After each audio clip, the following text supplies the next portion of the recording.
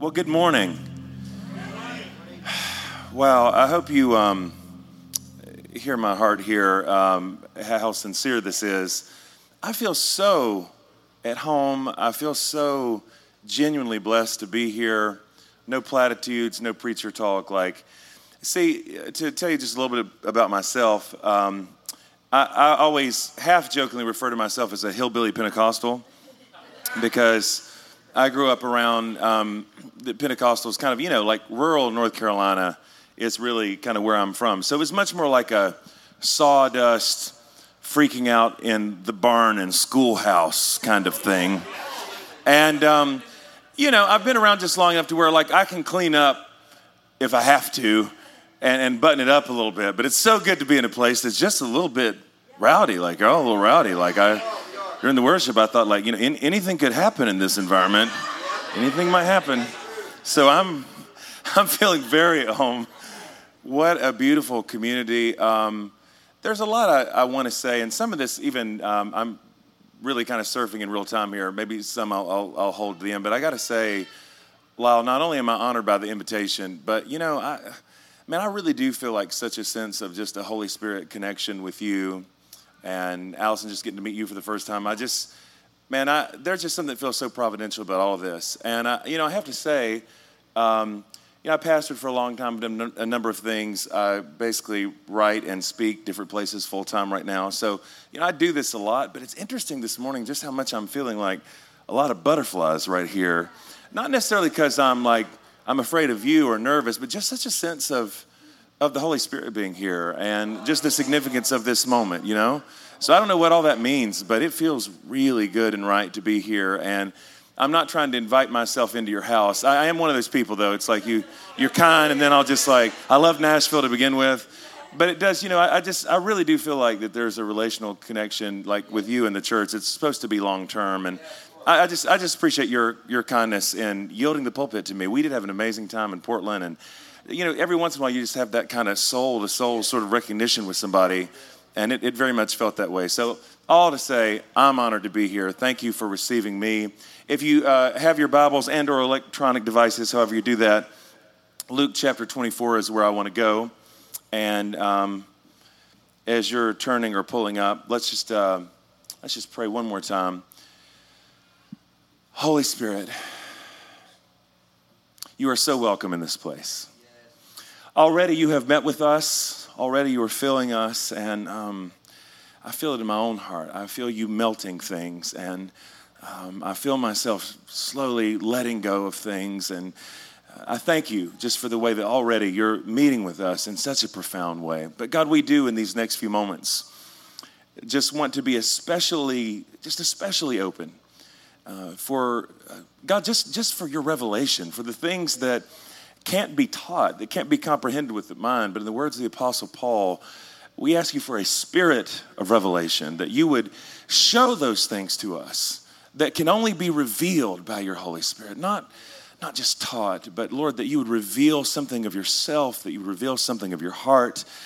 And I just pray that for anybody here who's in need in any way, just for such a revelation, such a resurrection experience today, we just want to be so open to whatever you have for us. So we do one more time, just say, welcome, Holy Spirit. However you want to move, however you want to speak, we yield to you, we trust you, we delight in you. And however strange and remarkable it is to say, somehow you delight in us. You delight in our presence as we delight in your presence. I can't get my head around that, but I'm so grateful, God.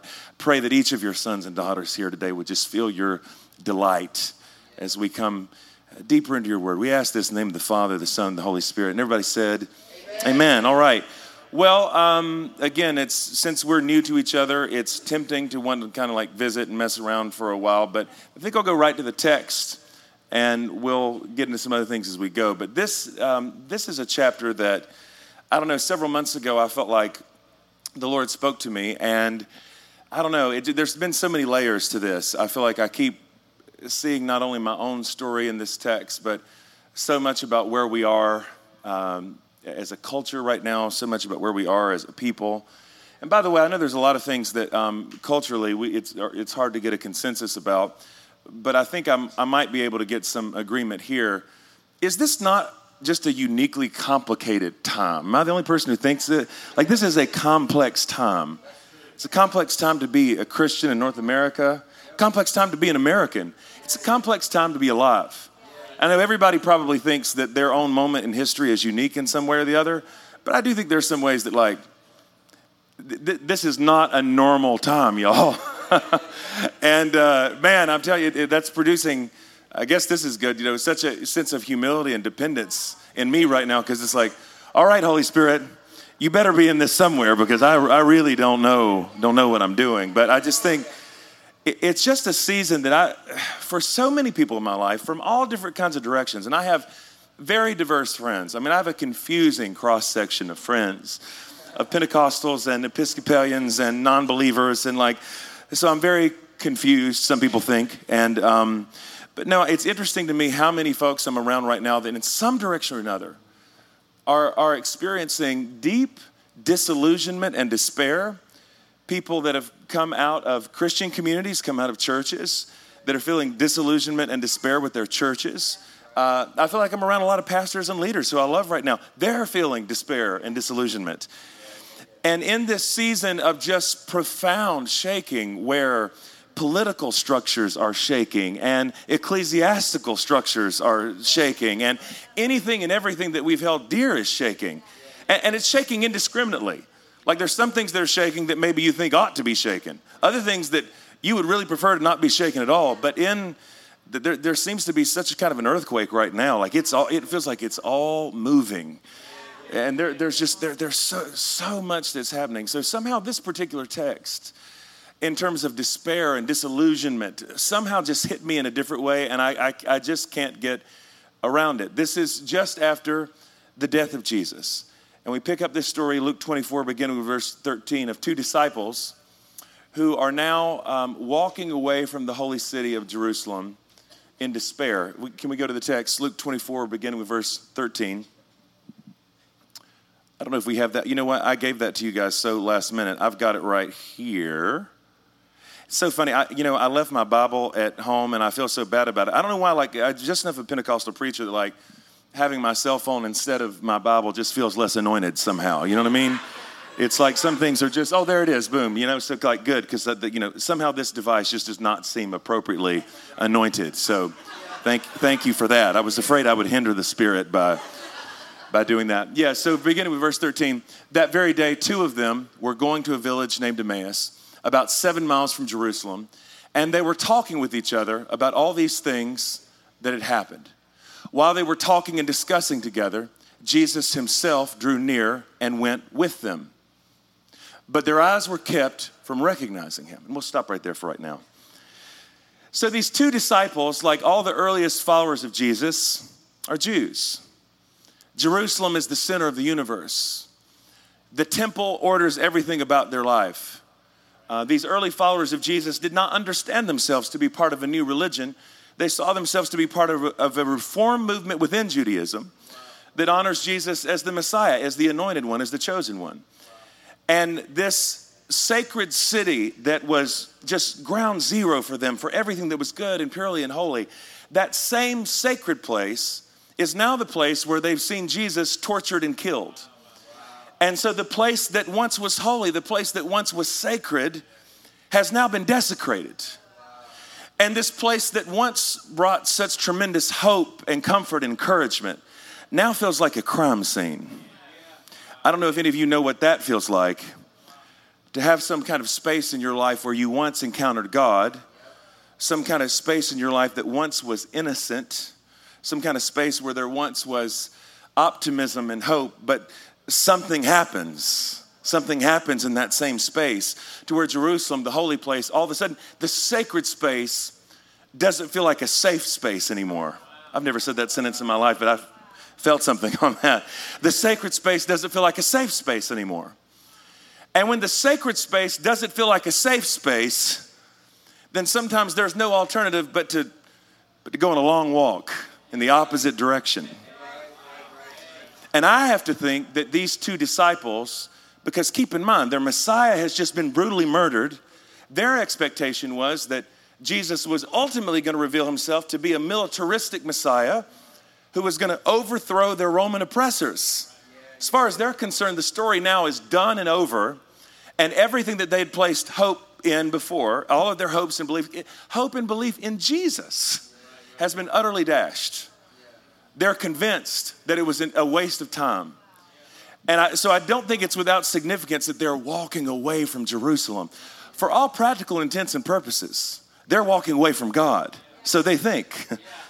They think they're walking away from God. It feels like they're walking away from their faith. I know some of you know what that feels like, as do I, to have your old faith so completely deconstructed that it feels like you're losing your grip on yourself, losing your mind. Nothing. This is a long and lonely road. And they're not on a spiritual pursuit here. This becomes more clear as we read a little further, but it says they were just discussing these things that had happened. What becomes clear as we go is that really all they were doing is having an honest conversation about their pain. That's all that's happening. Not spiritual. They're having an honest conversation about their pain. Vulnerable, authentic. And yet this remarkable thing happens that while they're having a vulnerable, open conversation about their pain, imagine this, Jesus sneaks up into their midst. And I love this because, and this is relatively new in my life, because I don't know about y'all, like I grew up in a church culture where, very much a holiness environment, and I've drawn so many beautiful things from that I honor. But also quite the sense that coming to be in God's house with God's people all involves, dressing up and putting on your best and hiding all the warts. But what seems to be happening here, and I find this to be true throughout the story of Scripture and just life in general, is that whenever people get vulnerable and open enough about their pain, there's something about that just invites the presence of God like moth to flame. I mean, I know God is always with us, but I'm talking about a conscious, open experience of the presence of God. Nothing but vulnerability will bring that. You don't have to do the right rain dance. You don't have to say the magic words. You don't have to pray the right prayer. All God's looking for is vulnerability in community. Part of what I love about this story is that these two disciples feel like they're leaving their religious community. And yet, as they're sharing vulnerably their pain, they're becoming a new community in which Christ is mysteriously present. Man, I don't think this, I'm not trying to be like provocative here, but this is just really what I believe. I believe so much that God only works in the context of vulnerability, like when our defense is lower, that I really believe this to be true.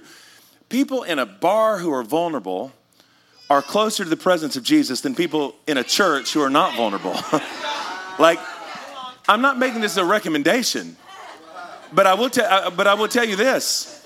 I really believe that a lot of people end up spending a lot of time in a bar precisely because they go there looking for the thing that they can't get in church. If the sacred space is not a safe space, I mean, the bartender you can talk to about your sins. You can confess there. There, everybody knows your name and they're always glad you came. If there's no community among the people of God and it's just a show and there's no opportunity for a relationship, I really believe people often end up in the bar going for the thing that they wish they could get at church but couldn't get. So now they're having this. That was free of charge, you guys. This is a glorified footnote.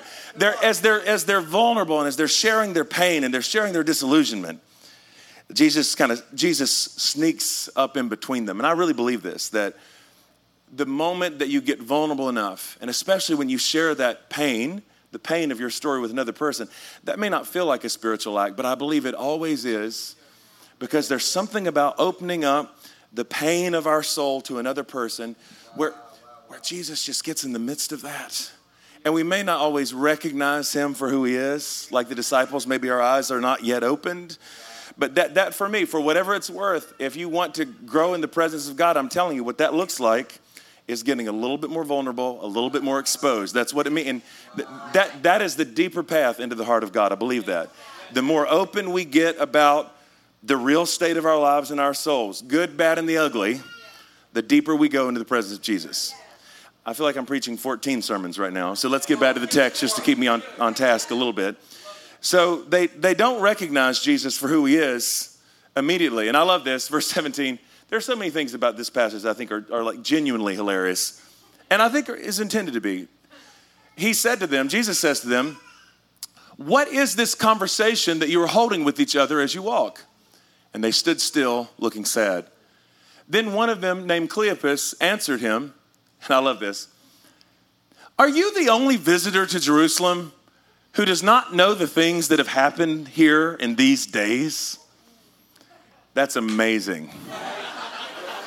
They are talking to the one who's just been tortured and crucified. And the question is, are you the only one who hasn't heard what's happened in these days? And if you want to get a sense of the comic timing of Jesus, I mean, tell me this is not brilliant. I don't know if anybody will think this is as funny as I do. I think that just comic timing of Jesus, so perfect. Jesus' simple response to that question, are you the only person who doesn't know what's happened these days? Jesus simply says 2 words, "What things?" I mean, like, how brilliant is that? What things? Doesn't that feel like something like out of The Office? I mean, it's such a like, whatever do you mean? Things? Something's happened? Oh, please tell me more. Like that has to be intentionally funny. In fact, I will go so far as to say there's such a, and this has changed how I read scripture, by the way, there's something so playful about this text. There's a playfulness to Jesus. I think so often what happens, the encounter we have with Jesus, the resurrected one, often kind of takes the form of God punking us. You know what I mean when I say that? Like Jesus is kind of punking the disciples here. Really, he's there in person, eavesdropping as they're having a conversation about all that's happened to him and doesn't reveal himself. There's something fundamentally playful. So they say, he said to them, "What things?" And they said to him, "Concerning Jesus of Nazareth, a man who was a prophet, mighty in deed and word before God and all the people, and how our chief priests and rulers delivered him up to be condemned to death. But we had hoped that he was the one to redeem Israel. Yes, and besides all this, it is now the 3rd day since these things have happened." I'll stop right there for right now. So here's the thing I really want you to get. This is, to me, the heart and center of this message. So these 2 disciples, so far as they know, are on a journey of deconstruction. It feels like they're losing their faith. It feels like they're walking away from the holy city. And because I also, hear what I'm saying here, while I don't have a Jewish background, I really identify with the idea, considering my roots, especially before, and this is another story for another time, but going through profound suffering in my own life and profound shipwreck and coming to terms with my own humanity. Man, I've always been a person who was always all about Jerusalem. And let's stay in Jerusalem. Let's stay in the holy city. Let's stay inside the sacred space. I would have been that person to say, please don't leave Jerusalem. God lives here in the temple. You don't want to get outside of God's jurisdiction inside the walls of the temple. They feel like they're walking away from all that. But here's the thing that's so profound for me about this passage. While they think what they're doing is walking away, and they think their story is a story of disillusionment and despair, what we know is that this is actually a story about them encountering the resurrected Jesus. So all that just to say this. Sometimes the story that you think your life is telling is very different from the story God is actually telling with your life. Whatever story you think your life is telling, you think it's saying one thing.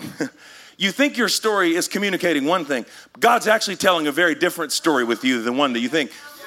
You think you're walking away when you may be actually walking smack dab into the resurrected Jesus. Now, I'm not trying to mess with your mind, but what if it's actually the Holy Spirit that stirs up that restlessness that causes people sometimes to have to leave the sacred space?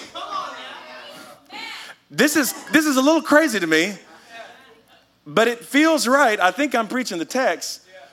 What if sometimes, I've never said it this way before either, and I'm just hitting me funny right now for some reason. What if sometimes you have to leave Jerusalem to get to Jesus, right? Wow. So the idea is not leaving some of the spaces we've been in before. Is it an act of unfaithfulness? Maybe it's actually there's such a deep hunger for an experiential connection with Jesus that if you can't get that in the temple, what alternative do you have but just to go walking? I'm in this interesting space right now because I have, again, friends who are struggling with all this disillusionment and despair.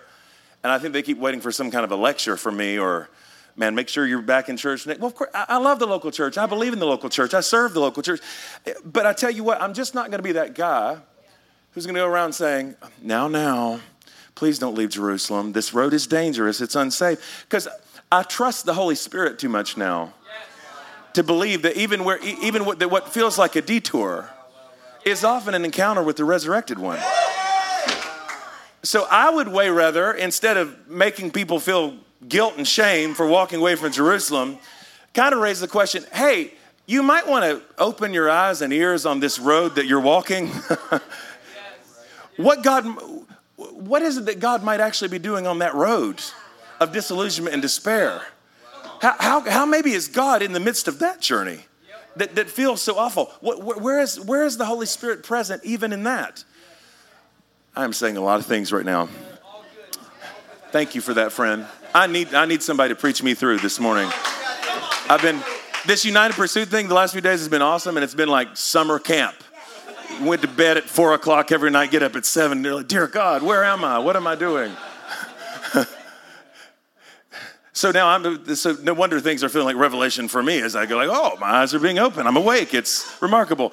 So, but here's the thing that hit me a couple months ago that really, this is still like messing with my brain. So as Jesus is asking them the question, so what exactly has happened? Tell me again what you guys are talking about. They're sharing the pain. They're sharing the despair, all of that. But here's the phrase that's really been haunting me. So this one disciple says, we thought that he was the one who was going to redeem Israel. And several months ago, for the first time in my life, I had this question. I've never even thought of this question before. Did Jesus actually redeem Israel? And of course, I'm I think, an Orthodox Christian, a creedal Christian. So of course, in one sense, the right answer is, well, yes, of course Jesus redeems Israel. And I believe that. I do believe that Jesus redeems Israel. But I think we need an awfully big but there, big caveat, right? And that is this. Jesus does redeem Israel, but not in the way that Israel hoped for, not in the way that they were looking for, which is kind of always what God does. I said this in the beginning, right? That they're looking for a militaristic Messiah who's going to engineer some kind of a political overthrow of their oppressors. That's what they think is going to happen. They've already decided what redemption would look like. They've already decided what it's going to look like for God to redeem Israel. But here's the thing that's really, and this again, circuits are frying in my own brain in this very moment. I cannot get over this. So, even if Jesus wasn't going to be crucified, if he was not crucified, he was never going to fulfill their expectations. He was never going to do it the way that they thought. Redemption wasn't going to come the way that they thought. And here's what I'm wondering, right? I'm wondering if that despair and disillusionment that comes with the faith that we had before, even where, not that it's all bad, God was working. And man, I look back wistfully to moments in my life where they were so innocent and pure. And I want to be back to that 5-year-old kid at the Pentecostal camp meeting. There's sweet memories around all that. But I also know that my idea of what restoration and salvation was going to look like was pretty narrow in those days. And I'm wondering if sometimes, because here's my sense of what's happened in Israel's story by this point. Track with me for just a minute here. So in the beginning, the central story on which all of Scripture hangs is this. God makes a covenant with a man named Abraham, and he says to him, I'm going to make you great. I'm going to give you a great name. I'm going to give you a great people. I'm going to make you the father of many sons. Many sons had Father Abraham, right? Right arm, left arm, nod your head, turn around. Anybody go to Sunday school? Is this like utterly foreign to you guys? Any Father Abraham fans in the house today? I see that hand. That's great. Good times there. It's a nice little musical interlude. Yeah, Father Abraham, great father to many nations. But here's the thing I think we often forget. When God made a covenant with Abraham and said, I'm going to make you the father of this great people, here was the end of the covenant. So that Abraham ultimately, through you, all the families of the earth will be blessed. That was the point of the covenant from the very beginning. God raised up Israel so that through Israel, all the families of the earth would be blessed. Now, I have no idea where you guys come from in terms of any of this sort of theology. So, and I'm actually being serious about this, Lyle. If I say anything that's off, feel free to correct. Even if you need to take the microphone now, it's fine. Do what you need to do. I trust you. So again, I don't want to get in too deep here, but in my life, and I remember even going to a Christian college and all that, we spent so many hours up late every night, everybody agonizing about words like predestination and election and this idea of God choosing people. What does that mean? What does that look like? Does this mean that before time that God sits around and says, well, this one's going up, this one's going down, and that we're kind of pawns on some kind of a chessboard? A lot of that kind of conversation. I'm not trying to make this like too neat and tidy, but I'll tell you what I've come to deeply believe about all of that. I think the reason that a lot of people misunderstand the idea of how God chooses people, election, predestination, whatever kind of words you want to use, is that election in Scripture, being chosen by God in Scripture, was never about salvation. Was never about salvation. It was about vocation. The idea was not, Abraham, you and your people are my unique pets. I love you and I hate everybody else. The idea is, I'm going to bless you, Abraham, so ultimately through you, all the families of the earth will be blessed. So that ultimately everybody's going to get to play. That was always where the story was going. So I'm not trying to sound like Yoda here, but God chooses the elect for the sake of the non-elect. There are some people especially chosen and called out so that through them others can be drawn. That's the story of Jesus, right? He's crucified outside the gates of the city so that ultimately all the outsiders can come in. This is always where the story was going. The trouble, though, is, and I think this is the trouble with a lot of us, is that the harder life gets, as Israel goes through years of Babylonian exile and any and all kinds of oppression and wars and just terrible things happen in their history and all this, again, disillusionment, pain, and despair. And now they're once again a captive people under the Roman Empire.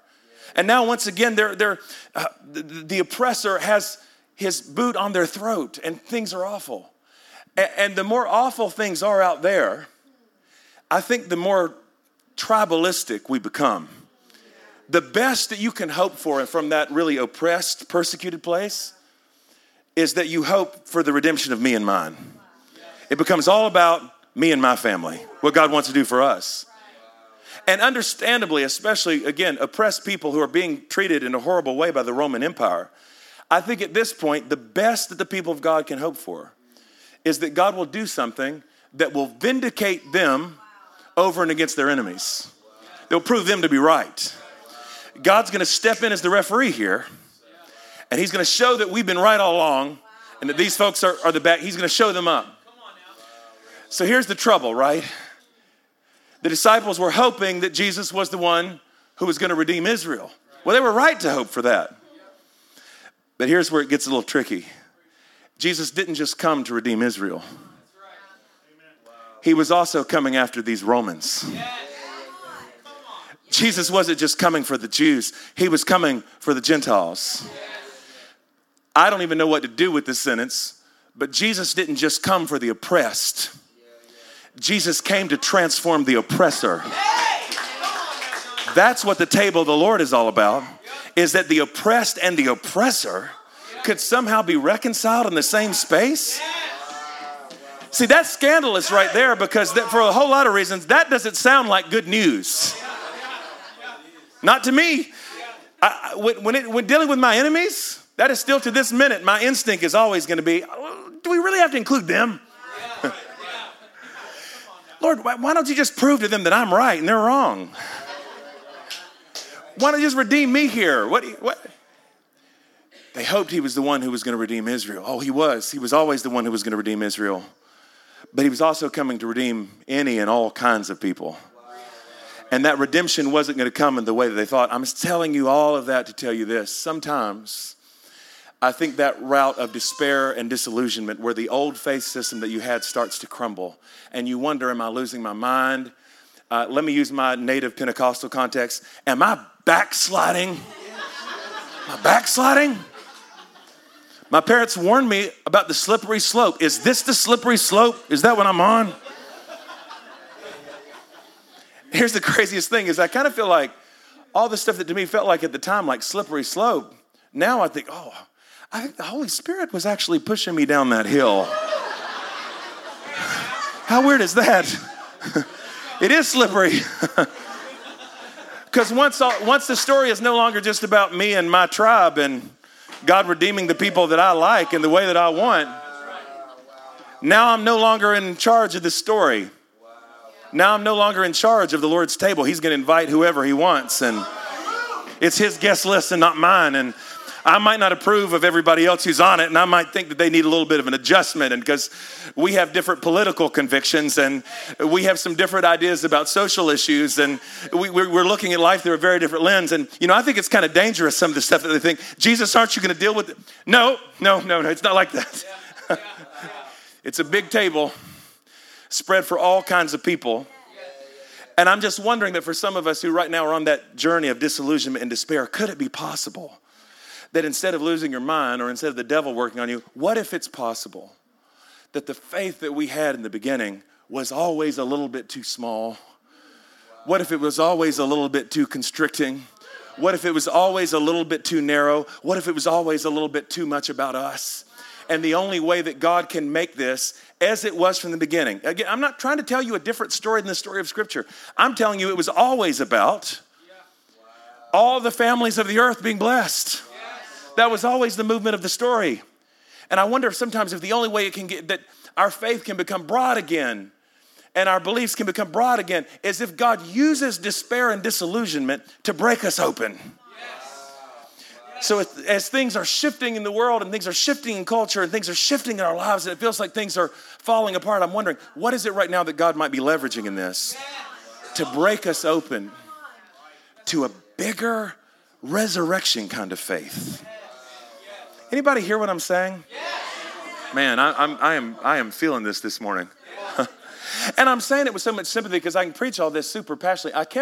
I cannot emphasize this enough. Some of the things I'm telling you kind of stress me out still. But I believe it to be really and deeply true.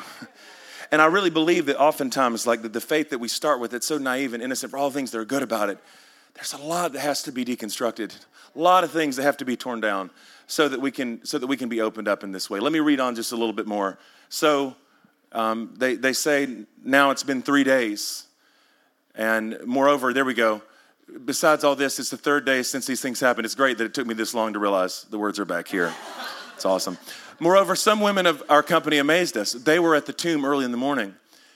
And when they came back saying they had seen a vision of angels who said that he was alive, some of those who were with us went to the tomb and found it just as the women had said. But him they did not see. And Jesus said to them, oh, and I lost my place just right there. I'm so sorry. Oh, foolish ones and slow of heart to believe all that the prophets have spoken. Was it not necessary that the Christ should suffer these things and enter into his glory? And begin with Moses and all the prophets. He interpreted to them in all the scriptures the things concerning himself. I need to be sensitive to time here a little bit, but let me at least drop one more footnote here. I grew up in a church culture where we talked a lot about prophecy. I don't know if anybody knows what I'm talking about. We had big end times charts. And we were very certain about those charts. And it was funny because there's some things that were in the Gospels that were perfectly clear that seemed relatively obscure to us. Jesus says, bless your enemies. Whatever does that mean? We need to parse that into a crossword puzzle in Greek. That could mean a lot of different things. Turn the other cheek. Yeah, I don't know. That's like that stuff seemed mysterious. But we knew who the Antichrist was for sure. Like, I don't understand the Sermon on the Mount, but we're quite certain that Gorbachev or Obama or Michael Jackson is the Antichrist. We went through a lot of different phases with these things. And I lived in a world that like was driven by the chart. So my sense of this, was that those actually were all people that somewhere down the line that we heard was the Antichrist in the pulpit. So, but at this point in my life, I really don't believe in the charts and graphs the way that I used to. And my understanding of prophecy has changed quite a bit because I really don't believe so much anymore that it's about God, again, before time, in detail, spelling out everything about the story and prescripting that. But I think here's what often happens. I think often the purpose that the prophets serve, the way that prophets function, is the prophets will come along and they'll tell us, if you don't repent, if you don't change your mind, change your ways, if you keep down the path that you're on, here's what you're going to get. And I feel like even in some of the things that are happening in our world right now, I think about what various prophets have said to us, not only the prophets of Scripture, but prophets like Dr. Martin Luther King Jr. They warned us what would happen if we did not go the way of Jesus. They warned us what would happen if we insisted on having things our own way, our own tribalistic, competitive, build up our own. We were warned that these things were going to happen. So sometimes I think it's not so much about like, God's the one who's making all these things so much as the things that the prophets told us, the things they warned us about. Yeah, we keep moving in this direction and bad stuff happens. And yet there's this weird way in the midst of that even in the midst of our bad choices. And I don't say this pretentiously, I have 2 degrees in theology and I cannot explain this to you if we hung out for 6 weeks. I do not know how to explain this intellectually, but somehow, even in the midst of all of our wrong choices and twists and turns, God is still moving a redemptive story forward. So that it's not just about us blowing it and missing it. Somehow in the midst of all these things, there are other prophecies that are being fulfilled. Light and hope and redemption coming in the midst of even the worst things. Good gracious. And this is like 18 sermons today. I feel like this is. Let's go back to the text one more time. I promise I am, in my vernacular, I am getting close to landing the plane. I promise you, I really am. But I love this. So as they drew near to the village to which they were going, Jesus acted as if he were going further. What does that tell you? I told you he was being playful. He acted as if. I'm telling you, he's punking the disciples. He pretended he was going to keep going when he had no intention of doing that whatsoever. The playfulness of Jesus, I'm telling you. But they urged him strongly, saying, stay with us, for it's toward evening and the day is now far spent. So he went in, and I love that, just that. They didn't even know yet that it's Jesus, but they knew that something was happening inside of them, just enough to say, please don't leave. Just enough to say yes. All that God has ever wanted is a yes. All that salvation has ever been is a yes. Instead of rejecting, just stay with me a little bit longer. Oh my goodness. I think sometimes that's what the sinner's prayer looks like. Just I don't know what's happening to me right now, but please stay here a little bit longer. Just that you just crack that door open. They always told me that's how it works with the devil. Give him an inch, he'll take a mile, whatever. Jesus is much worse than that. You just open the blinds just a little bit. Boom, right? And now he's here. So he went in to stay with them. And when he was at the table with them, he took bread and he blessed it and broke it and he gave it to them. And their eyes were opened and they recognized him. And then he vanished from their sight. I'm so out of time. Another sermon for another time. Part of what I love about this is I do think there's something that happens in the breaking of the bread. Something happens in the communion. There's something in that Eucharistic meal where the presence of Christ is uniquely revealed to us, where he's recognized. But part of what's so wild to me about this, now they have this moment of revelation. They see Jesus for who he is. And for those of you who've known Jesus for any amount of time, this should not be surprising to you. The very moment they recognize him, the very moment that they see him and they have the clarity, then he vanishes. Now, I'm just asking y'all who've been walking with him for a little while, isn't that just like the Lord? Isn't that like something he would do? Because keep in mind, I'm a good Pentecostal charismatic, and whenever I have a good experience of God, I say like, all right, I've hit a new level. I've hit a new anointing. It's going to be like this for the rest of my life. I'm never coming down off of this moment. I will always feel this kind of clarity and peace and joy. This is never going to change. I will forever be different because of this moment. Not how it works. Instead, you get the clarity, you get the perspective. And then you reach out to touch him and it feels like he's gone. And he's not, but he's not present the way that he was in the moment before. There's just something about the mystery of how God's presence works in that way. There's not something wrong with you. There's a reason why you have those moments of revelation and clarity, and then in the midst of the week, you lose some of that. And we come back together. You said something was wrong with me. Well, maybe there's just something wrong with my prayer life. God is always playing hide and seek with us in that way. But what he leaves us with is this burning heart. The burning heart is what keeps us coming back. Burning heart is what keeps us in community. Once again, we gather and we're vulnerable and we're authentic and we invite the presence of Jesus. And we say, stay with us a little while. And even if you don't feel him today, if you don't feel anything today, we just keep showing up. And at some point, sometime, we know that presence is going to be with us again. Stand with me if you would. Man, thank you guys for preaching with me. Y'all are so much fun. Can I hang out with y'all all the time? This is really good for my soul. I'm serious. I just want to take a moment and I just want to pray over you. I don't want to... I'm not this morning going to ask anybody to come forward or anything like that, but I would ask you, if you would, just to close your eyes where you are.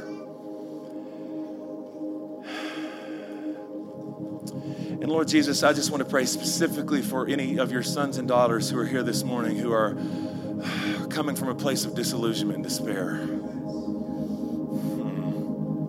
Lord, people who right now are experiencing profound confusion, that they don't know where you are or what you're doing, or not only what's happening in the world out there, but what's happening in the world inside of them. Oh God, I just ask in the stillness of this moment that you would reveal yourself to them.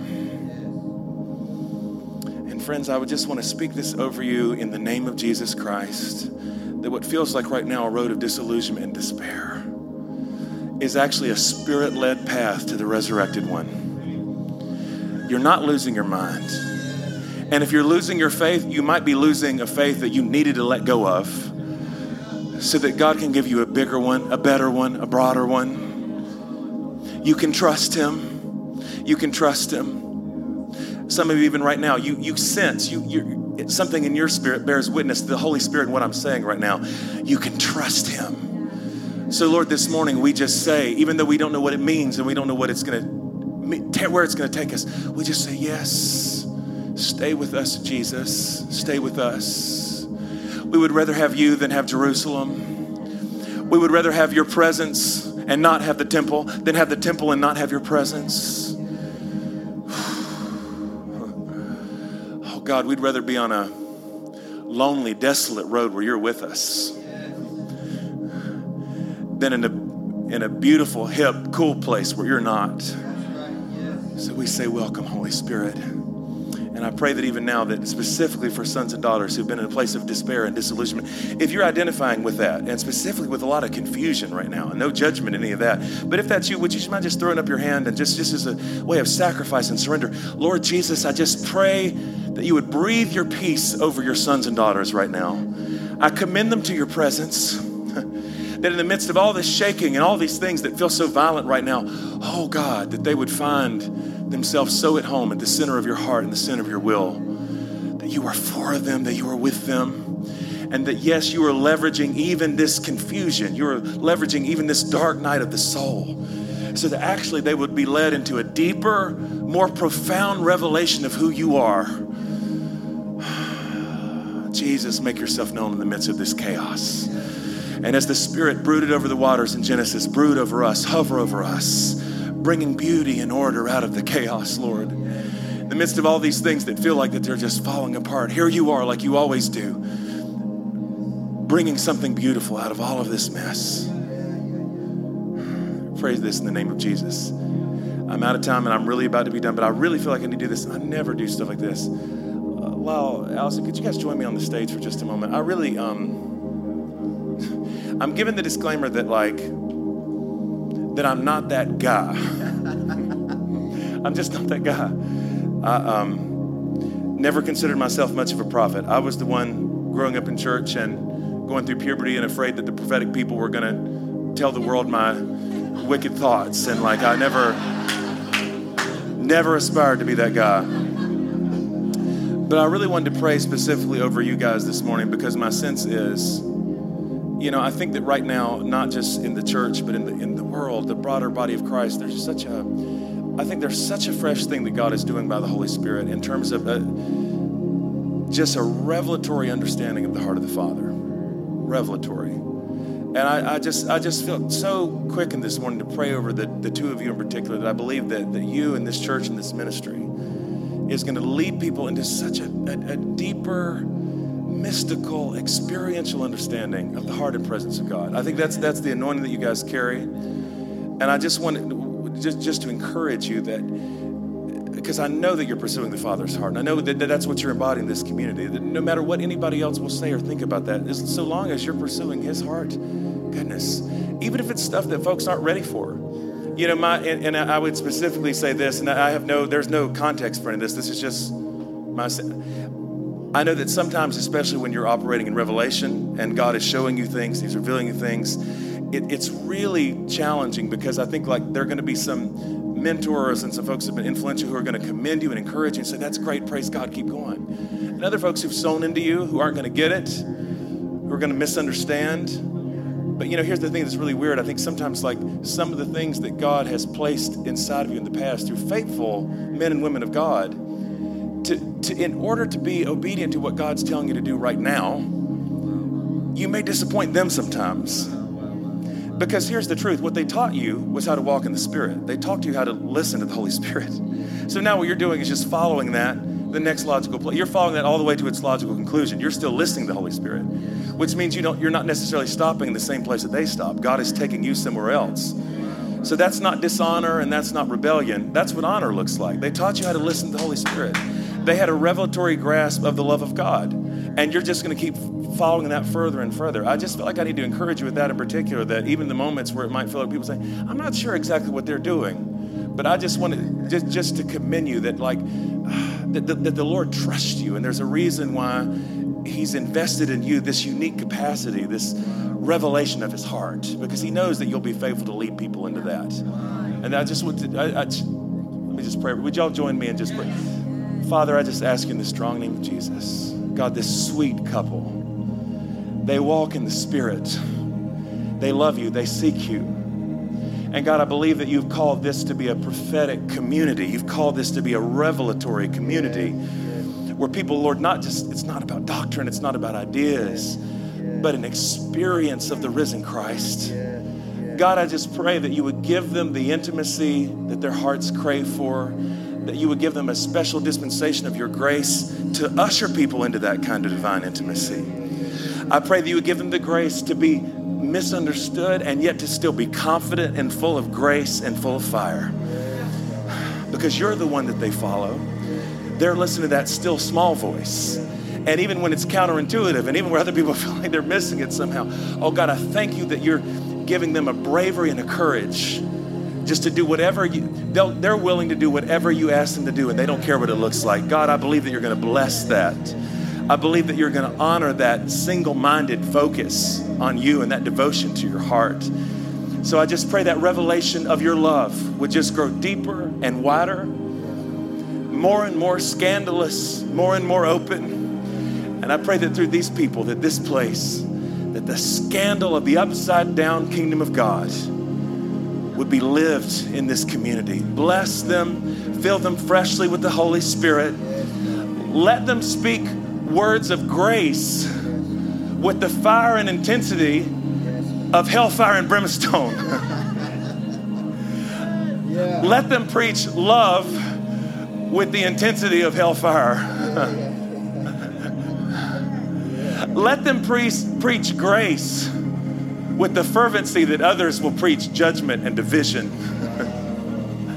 Let them preach unity with heat, God. Let there be a fervency, Lord. Just the furnace of your love, God. Let it be so bright. Let it crackle through them.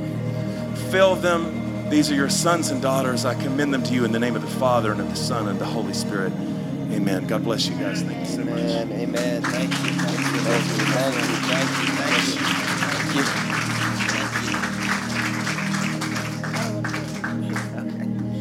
you. Could we also bless Pastor Jonathan? Thank you so much for blessing our house. I tell all my friends that preach here, we're fun. Like if we're nothing else, we're fun. But we're also full of the joy that Jesus has given us through salvation. And I'm very thankful, I know I speak for my wife as well, to be in community this morning with my family, worshiping Jesus and receiving a word that pushes us on with a burning heart. So I don't know about you guys, but I'm going to leave here like the two that encountered Jesus on the road to Emmaus that Jonathan spoke of. I'm going to leave here this morning with a burning heart. How about you guys? Amen. And so I just bless that heart this morning to continue to burn until it engulfs all of you. Just every square inch of who you are, that everything in you that does not bring God glory would completely be burned up, and that you would walk in the fullness of who He has fashioned you to be.